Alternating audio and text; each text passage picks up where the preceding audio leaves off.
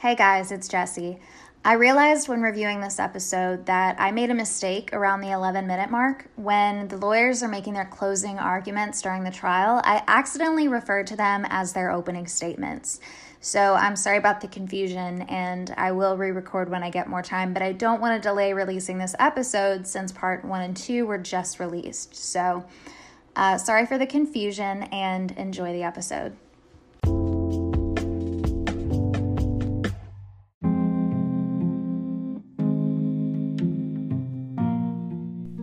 Welcome back to the third and final episode of the Brenda Sue Schaefer case. This is Kentucky History and Haunts. I'm Jessie Bartholomew, and when we left off last time, Mel Ignatow would finally be going on trial for the murder of Brenda Sue Schaefer.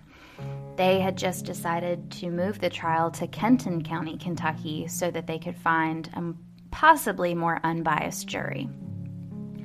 So I'll go ahead and pick up there. Opening statements were given on December 9th, 1991. And a month before that, Judge Johnstone ruled that the 13-minute tape recording from that day in the car could be admitted. One thing that was noted as strange was that Prosecutor Jasmine didn't show a photo of Brenda in his opening statement. And actually, a photo of her wasn't presented to the jury at all till much later in the case. I just found that unusual. In his opening, Charlie Ricketts harped on the fact that they had no physical evidence tying Mel to the crime scene. And Ricketts again brought up Brenda's ex-boyfriend, Jim Rush, as a suspect, and he had actually passed away before the trial started, but they were still trying to kind of move the blame to him.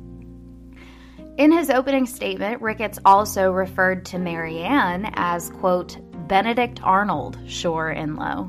So he made her out to be an extremely jealous, vindictive woman. Jim Wesley testified for hours on day 2, and then he had to go back on the stand again the following day. And that's when Ricketts asked him, quote, do you know one piece of physical evidence which connects Melvin Henry Ignatow to the death of Brenda Sue Schaefer? And he had to say no, and he told the court, quote, no, sir, I know of none, bearing in mind that most of the physical evidence was collected 15 months after her death. You know, letting the court know, of course we don't have a lot of evidence. It was forever before we found the body.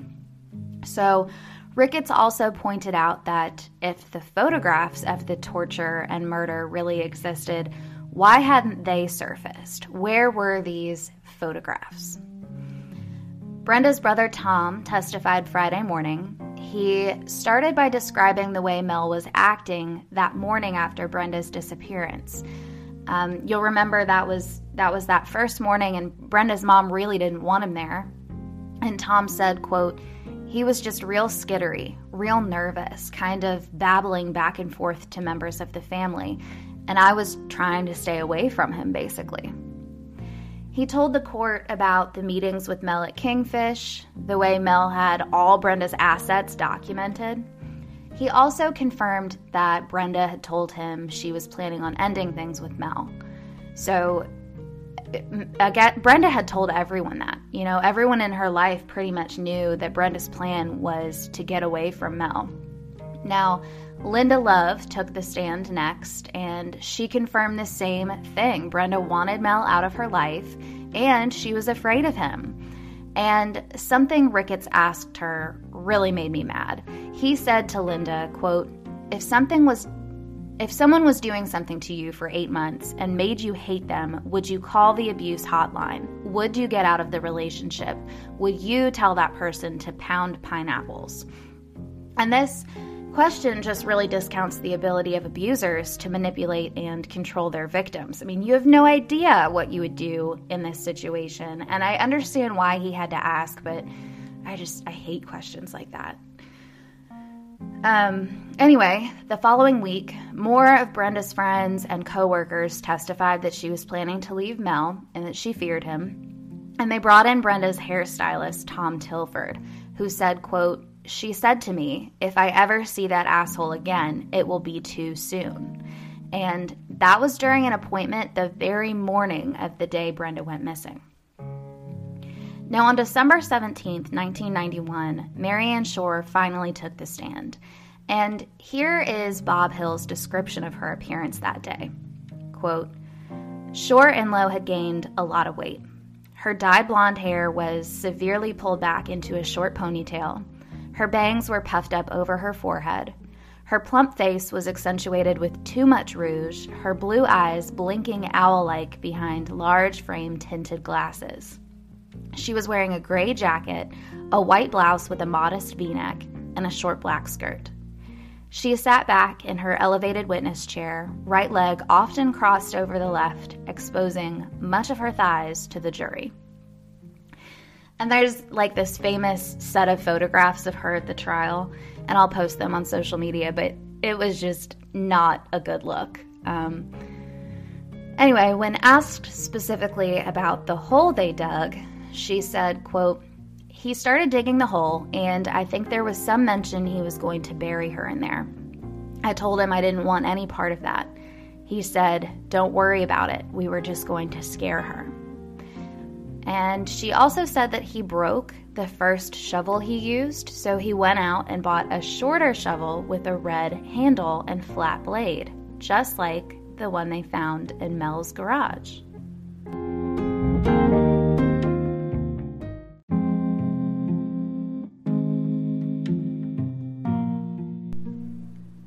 Marianne told the court that on Friday, September 23rd, Mel came back over with black garbage bags, tape, and rope, plus an Olympus 35mm and rolls of color film. He also had with him the paddle, a dildo, KY jelly, and chloroform. According to Marianne, it was around 6 p.m. when Mel and Brenda arrived at her apartment, and Mel locked the door behind them as they entered. He made Brenda take off all her jewelry, then her clothing, and he had a checklist of what he wanted them to do to her. And the camera they used was a Christmas present to him from Brenda herself. And I'm not going to go into detail about all the details of what she said happened that night. And if you want to read it, I do recommend the book Double Jeopardy. It's a great book. Bob Hill did a great job, and it's all there. It's very heavy. I won't be able to get through it without crying. So the important thing here is that there were times when Marianne could have stopped it. She could have unlocked the door and she could have called for help, but she didn't. And when it was done, Mel allegedly told her, quote, she didn't suffer. She went to sleep just like you'd be going to sleep, which is such absolute bullshit. She suffered a lot. So, okay. Together they carried the body into the woods near the apartment. And she sat and watched Mel cover Brenda's body with dirt. And initially, Mel told Marianne that she would get some of Brenda's jewelry, but he took it all with him. Before he left in Brenda's car, he sliced a small hole in the rear right tire with a paring knife and then pushed a nail into the hole. And Marianne followed him in her Vega onto the expressway, and they pulled off to the shoulder near Breckenridge Lane, and Mel hopped in her car, not before pulling that nail out of Brenda's tire. Now, during her cross-exam, Ricketts grilled her about the safe, and she was confused about this. She said she'd never used that safe that Mel had in her house. It had never been to her house. It stayed at Mel's. And he worked really hard to make it look like she, and she alone, was guilty of the murder. So that day, they also heard from Barbara McGee. And remember, this was one of Mel's former girlfriends, the one who he brought a box of condoms, KY jelly, and a dildo, saying he thought the police were about to search his house, and he just didn't want them to see that stuff. And so she told the court about that, and she told them if she had known that that was stuff that had been used to commit a crime, she wouldn't have gotten rid of it all. But she did. She threw a lot of it away. Now, for the defense, a few former secretaries of Mel's testified that Marianne was extremely jealous when dating Mel, that she pestered him with phone calls. And other witnesses had similar sentiments, that she was even downright obsessed with him. Now, Charlie Ricketts took almost 4 hours to get through his opening, but the closing of his opening, right? So the room was extremely tense that day, as you can imagine. The Schaefer family was there. The Ignatow family was there, including his children. And at the end of his speech, Ricketts ended with him once again putting the blame on Marianne. He put the idea in the jury's brain that Marianne had been spying on Mel and Brenda the night she went missing. And after Brenda dropped Mel off, he said that Marianne followed her and signaled to her on the expressway to pull over. And when Brenda wasn't looking, Marianne let the air out of Brenda's tire, then abducted her by herself and murdered her by herself. Just nonsense. So following Ricketts' 4-hour opening statement, Jasmine only spoke for about an hour. And among other things, he reiterated that it would be very hard to have any physical evidence in any case 15 months after the crime was committed. And so this is interesting. When asked later, Judge Johnstone said, quote, "I wouldn't even have had to take a recess. I would have just declared Ignatow guilty, and we could have gone directly into the sentencing hearing." And Judge Johnstone was feeling pretty good about the jury, too. He felt like they were going to find Mel guilty. And so we'll take a little break there.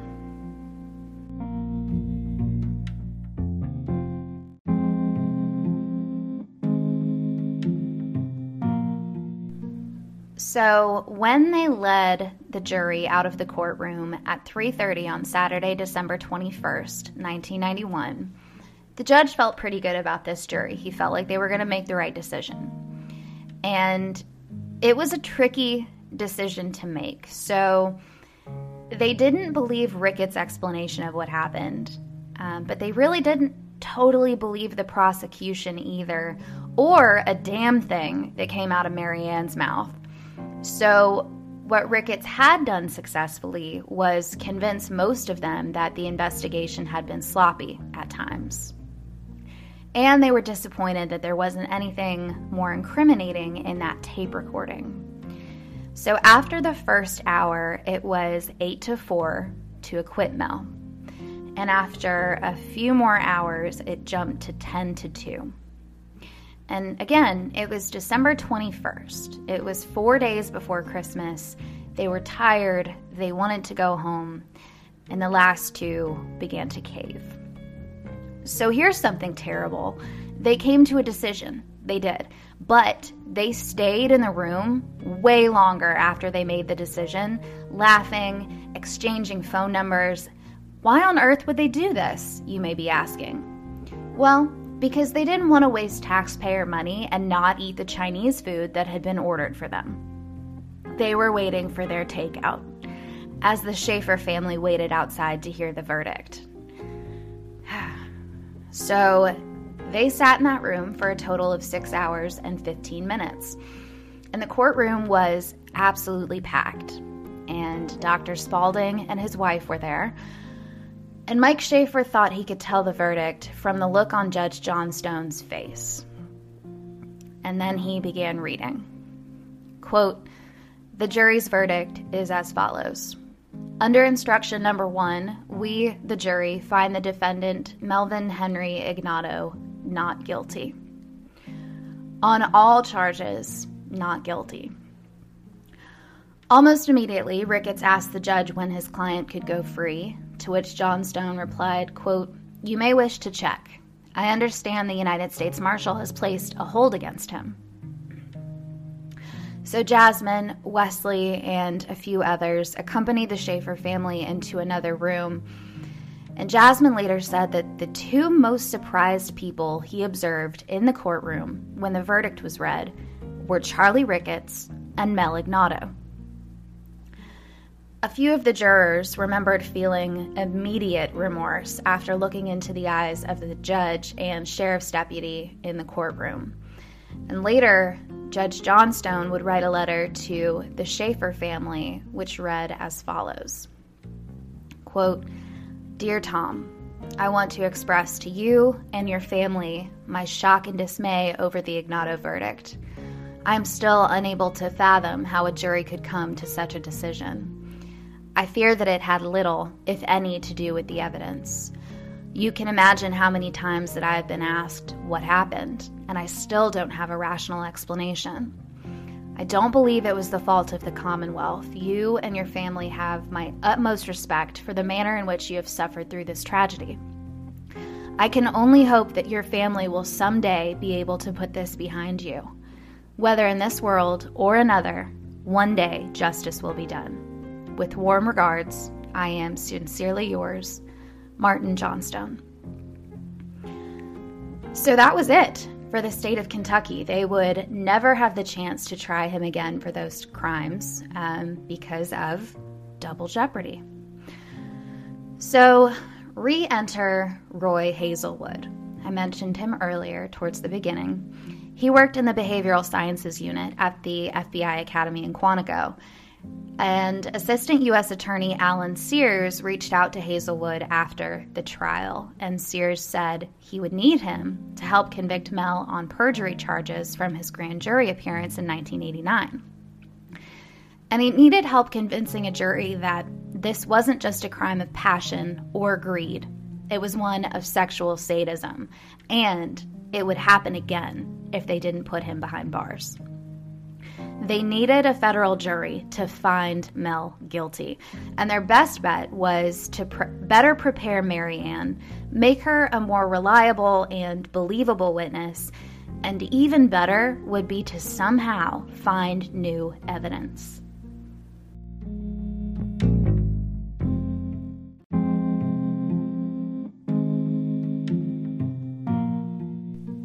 Mel was released on December 23, 1991, after spending roughly 2 years in jail.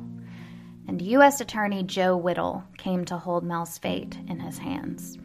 He would have to obtain an indictment within 1 month of Mel's acquittal, and there was a lot of public pressure to go on with this. People wanted to see Mel behind bars. But it would be expensive and hard to justify for the 5-year sentence that comes with perjury and obstruction charges. But on January 8, 1992, Mel was indicted for perjury, subornation of perjury, and lying to the FBI by telling them Brenda had dropped him at his house the night she went missing. The maximum all these put together would bring was 15 years and $750,000 in fines. And then Charlie Ricketts dropped Mel as his client. So he gets hit with these charges. Less than 2 weeks after, Charlie said that working for Mel was too expensive. He wasn't getting paid. Ricketts already had a lien on his boat and his house, which weren't even his anymore. And he wasn't expecting them to go through with this federal indictment. He called the move irresponsible. So Mel showed up without representation to plead not guilty on January 21st, and he would from that point on have a court-appointed attorney, Thomas Clay. And Whittle would be joined by prosecutors Sears and Lazowski. In the midst of all this, Mary Ann had her date with the law on February 3rd, 1992, during which she made her first public apology for her participation in the crime. She was sentenced to 5 years prison time, and it was this strange moment where Mel was walking free while Mary Ann was serving time when it was so obviously backwards. I mean, absolutely, she should be in jail. But it was just crazy that she was while he was free. I mean, the way things played out up to this point almost couldn't have been any better for Mel. So Roy Hazelwood spent a couple days at FBI headquarters in Louisville in early March, and he was there to coach FBI agent Deirdre Fike, Alan Sears, and Jim Lisowski on how Mel Ignato's profile could perfectly fit that of a sexual sadist. And boy, did he. So many things added up. I'll read a quote from Double Jeopardy here. Listener discretion advised. Quote, "The pieces fit everything Marianne Short and Lowe had said happened. A partner assisted in the murder. The victim was taken to a pre-selected area and tightly bound. There was anal rape, dildo penetration, torture, murder. The body was concealed. The sexual torture recorded on tape or film for future gratification." So he was textbook. I only read you guys that part because I want to drive home how much this guy fit the profile to a T. And they also made a list of all his stressors, which included things like losing his job, their breakup, failed real estate attempts, things like that. Hazelwood also insisted that those photographs still exist. Sure, Mel had the opportunity to destroy them, but it wouldn't fit the profile. He truly believed those photographs were still around somewhere. Now, things were trickier because Marianne had technically done what they had asked of her, and now she was convicted and serving her sentence at the women's prison in Pewee Valley. And she was not thrilled about how things had ended up, but she had somewhat of a trusting relationship with Agent Deirdre Fike. So that was going to be the key to getting her to stay involved. And Agent Fike had become the lead investigator and was truly invested in this case. I mean, who wouldn't be at this point after working it for so long? She hated Mel. She had to get the job done. She continued to meet with now Sergeant Wesley weekly, and she made regular trips to visit Marianne in prison. And after a lot of soft coercion, she got Marianne to agree to testify again. By the way, if you're curious, Mel didn't get to go back to the home he'd lived in on Florian Road before all this happened. He was ordered to live with a family member in La Fontenay Apartments in Middletown. His house had been sold. They had deeded the house to his mom while he was in jail, and she died and left it to the children, and his sister was in charge. And then, anyway, the house was actually sold in December of 1990 to a couple named Ronald and Judith Watkins. And I know this seems like kind of an obscure detail, but just hold on to that.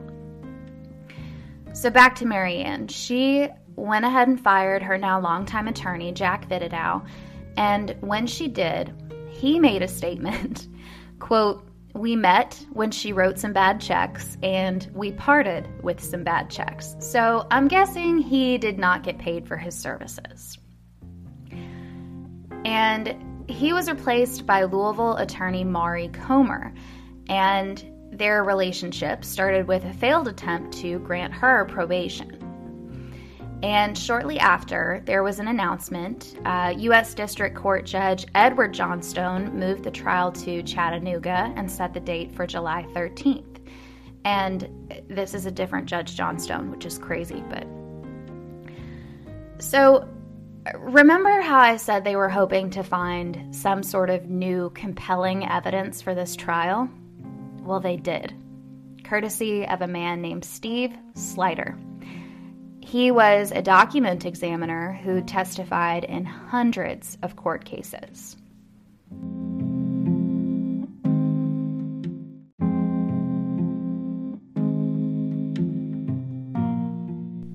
If you'll recall, I mentioned that when Mel's house was first searched, he was an avid note taker, and they found a calendar with notes on almost every day of the year. But the days around when Brenda went missing had been blotted out. And there had been a delay in the trial date, now set for October. So they had a little time to study this calendar. And So some of the entries that Steve Slider found were notes of phone calls to M.A. and B.S., so Marianne and Brenda Schaefer. This was huge because Mel had testified that he had no contact with Marianne for months before Brenda went missing, and this proved otherwise. On September 23rd, the night before the murder, there was a note for shovel, supplies, and at 8 p.m., call B.S. And as for notes on the day of the murder, he thought he could make out the words spank and eat later. And the next entry was really hard to read, and he didn't think it would be admissible in court, but he thought it read beat and then sex dash keep bound in house, ... unrealistic. So Mel and his attorney would see photographs of these entries at the evidence hearing, and the Schaefer family was able to see the fear on his face when he saw those photos of his handwriting. So on September 9th, they again moved the trial location, this time to London, Kentucky, and it would start on October 13th. Now, while they were waiting, a man named Steve Doherty was hired by the new owners of Mel's former home on Florian Road in Plainview to install some new carpet. The new owners, Judith and Ronald Watkins, liked their new house, and they even really liked that god-awful sounding updated bathroom Mel put all his money into. To each his own. What they didn't love was the brown carpeting in the great room, which spanned down a hallway, past a wet bar, and into the kitchen. So they scheduled to have it replaced on October 1st, 1992, 12 days before Mel was scheduled to go on trial. 4 men would do the job, Steve Doherty along with his brother Mike, plus 24-year-old Joe Blackburn and 19-year-old Donovan Harold. And they arrived around 10 a.m. that morning and figured the job would take about 3 or 4 hours. And working near where the hallway met the kitchen, they thought it was a bit strange how tightly fastened part of the rug was. They had a really hard time pulling it up there, and when they finally got it up, they saw a rectangular hole hidden below the carpet. Are you guys excited? I'm excited. There was an opening about 4 inches by 10 inches cut close to the wall, and he reached down and he saw a plastic Ziploc bag in there fastened to one side of the vent with duct tape. Well, there was some jewelry.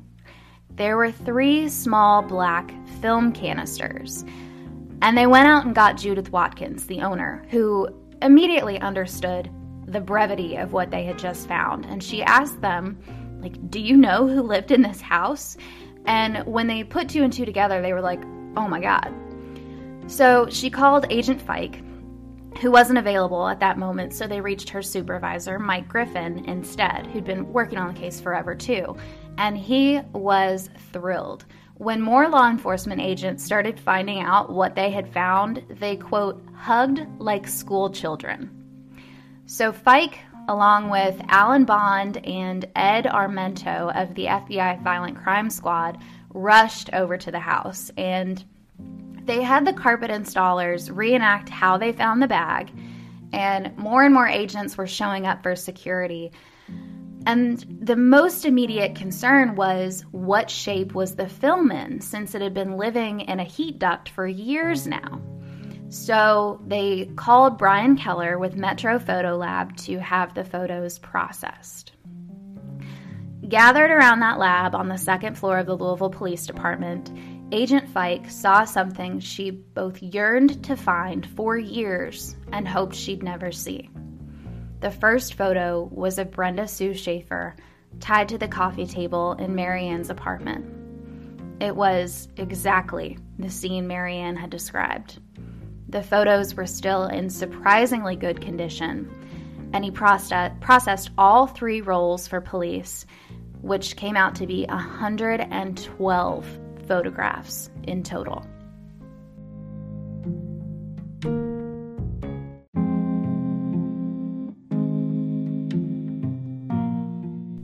Brian Keller was the man who processed all these photographs for the police, and he said, quote, "It was a very detailed, systematic approach. Let's document each stage. It was kind of chilling. They started out as if Brenda had been arrested. Frontal picture, profile, back. They showed the same thing as she removed layers of clothes. You could tell she had been crying. It was humiliating. You could tell she was very humiliated." So 6 p.m. that same day, Agent Fike returned to FBI headquarters with the photos and more excitement than she'd felt in a long time. And maybe the most important thing about all this was that the photos matched what Marianne told them so closely. All of a sudden, she had all the credibility in the world. She had just become an extremely reliable witness. Unlike the first time around, when the jury felt they couldn't trust or believe a word she said. They brought Tom and Mike Schaefer down to headquarters and were able to show them the jewelry to confirm it was Brenda's, but they were instructed not to tell anyone about their find, not even the rest of the family. They were trying to keep this quiet, and they still had their hurdles. Mel's face wasn't in a single photograph, so they were like, we're not going to do anything right away. We need his fingerprints or some way to confirm that this is him. So unfortunately, someone, probably a neighbor who saw the commotion at the house, tipped off reporters, one of whom called Clay, Mel's attorney, to ask what he thought about the rumors of what they'd found in the heat duct. And he was stunned. And Clay tried to call the FBI and get answers, but no one would talk to him. And when they realized that this was about to blow up, Sears and Lazowski decided they better go ahead and get Mel into custody before he tried to run. But instead of just getting an arrest warrant, they also needed the judge to sign an order, quote, allowing Ignatow to be stripped and photographed naked, which was legal under federal statute. So just after 11 p.m., FBI agents swarmed LaFontaine Apartments, and they watched Mel casually walk from his apartment building towards his car in loafers, shorts, and a tan windbreaker. And he saw them, and he asked, "What do you want from me this time?"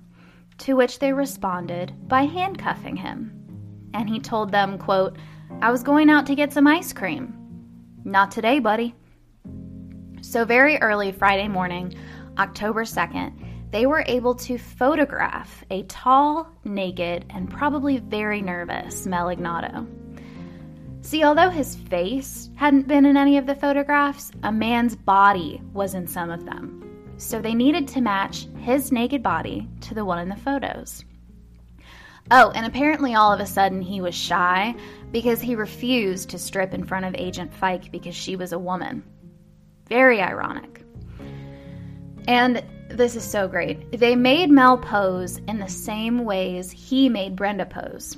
And all the agents stood there watching him. And there's a great line here from the book. Quote, "Griffin saw the arrogance drain from his face. Ignatow had always indulged in sexual fantasies. This was probably not one of them. Little bitch." So they were thrilled during this little display that it was obvious that Mel's body was the same one as in the photographs, and that dumbass didn't take off his watch in the photographs, and the one he was wearing was the exact one he was wearing when arrested. Now, I'll read you this other paragraph from the book that I think is just really powerful. Quote, "After 4 years of lie, self-absorption, and self-pity, Ignatow would now take the only route left to him. He would plead guilty with the same piety with which he had maintained his innocence. His guilty plea would save the federal government money and spare the Schaefer family additional grief. Ignatow would then seek full credit for his voluntary display of kindness and compassion." So he's like, look how great I am for pleading guilty now that you all finally have enough evidence against me. He just sucks. So now they had to do the dance, right? So Clay met with FBI agents knowing his one last card to play was that the federal government didn't want to spend upwards of $100,000 prosecuting Mel in London, Kentucky.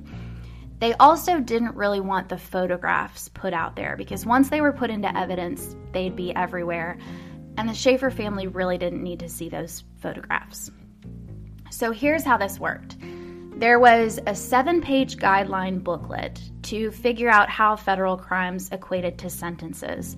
So when you plugged in perjury, subornation of perjury, and lying to a grand jury, plus points added or subtracted for criminal history, cooperation, and other factors like that, the most Mel was looking at was 8 to 10 years. They knew if they went to trial, the max they would get would be just over 10. They also knew that Mel would be a good prisoner and get time off for that. So because of this, Clay offered only 2 options: deal or go to trial. So here's what they ended up offering. Mel was guaranteed the low end of the sentence if he would plead guilty to all 3 charges and publicly confess that the murder was premeditated.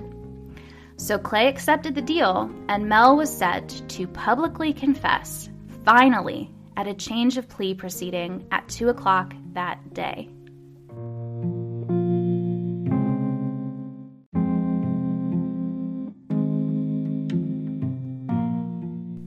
Families from both parties rushed to the courthouse, and I just love this. It gives me goosebumps.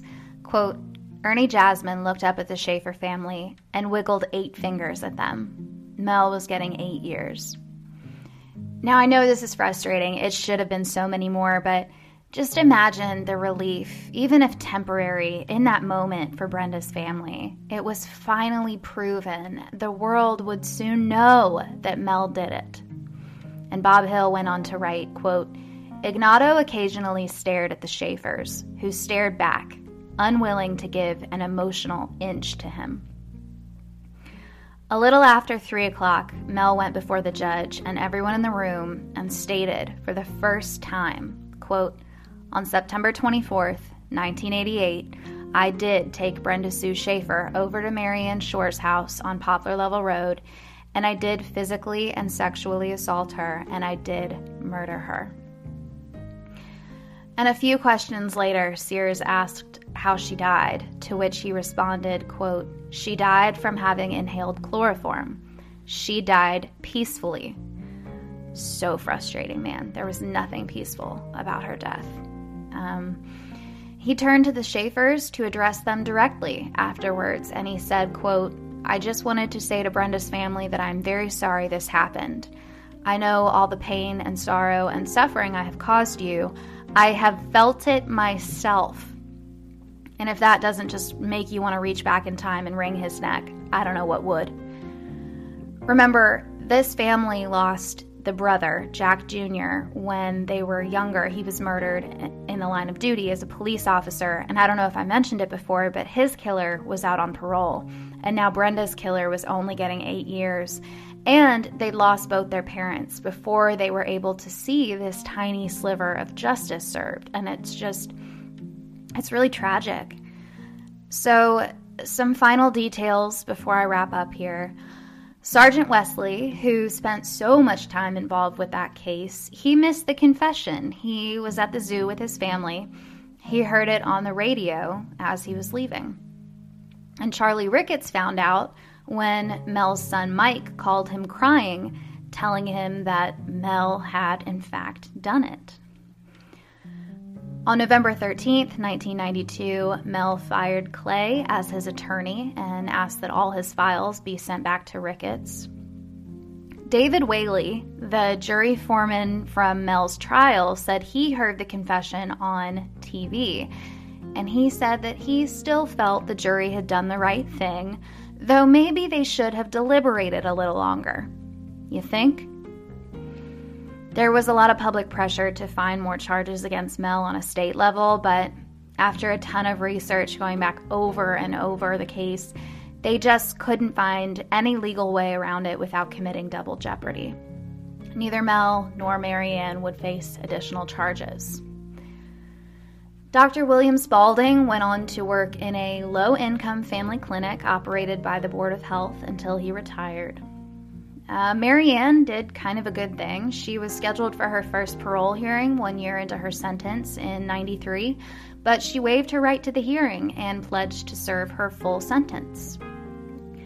In November 1992, Mel was sentenced to 8 years, 1 month in federal prison. No chance of parole, but the standard 54 days would be shaved off his sentence for each year of good behavior. And he was fined $150, which that joker probably didn't even have at that point. He wrote the Schaefers a letter, and in it he claimed, quote, Brenda's murder had come as the result of a life lived away from God. The murder had occurred while he was being influenced by the devil. I hate this guy so much. He's just a tiny little man in a big man's body. Oh, and he was already certain that he was forgiven in the eyes of God. He asked for a reduced sentence on April 15th, 1993, which is the day I was born, and the judge said no. But this was kind of dwarfed by the fact that a week later, a Courier-Journal article revealed that Mel would get out 2 years earlier than originally thought because of his time served in the Jefferson County Jail. That would be applied to his sentence. This meant he would get out in November of 1997, just a 5-year sentence. And in December of 94, he was transferred to a low-security federal prison in Virginia to be closer to his family. Mel was released after serving 5 years, but later went back on trial for perjury he committed during the civil suit that he filed himself against Dr. Spaulding. So he went back to prison to serve a 9-year sentence, and this time he was released in 2006. And he stayed in Louisville after that, living in a home just 4 miles from the apartment where he murdered Brenda. And he was found dead in his home in September 2008 at 70 years old. He fell and bled out. His neighbor described him as, quote, a sick and elderly man, alone and struggling for help when he apparently stumbled to his death. I used to hear him all night, asking for Jesus to come get him, because he was in a lot of pain. And I think that's where I'll leave you guys. If you enjoyed these episodes, I'm glad, because I put in a lot of hours on it. And as a little thank you, on behalf of this series of episodes, head on over to the Center for Women and Families website. It's thecenteronline.org, and click donate on the top right-hand side of the screen. Thank you, and until next time.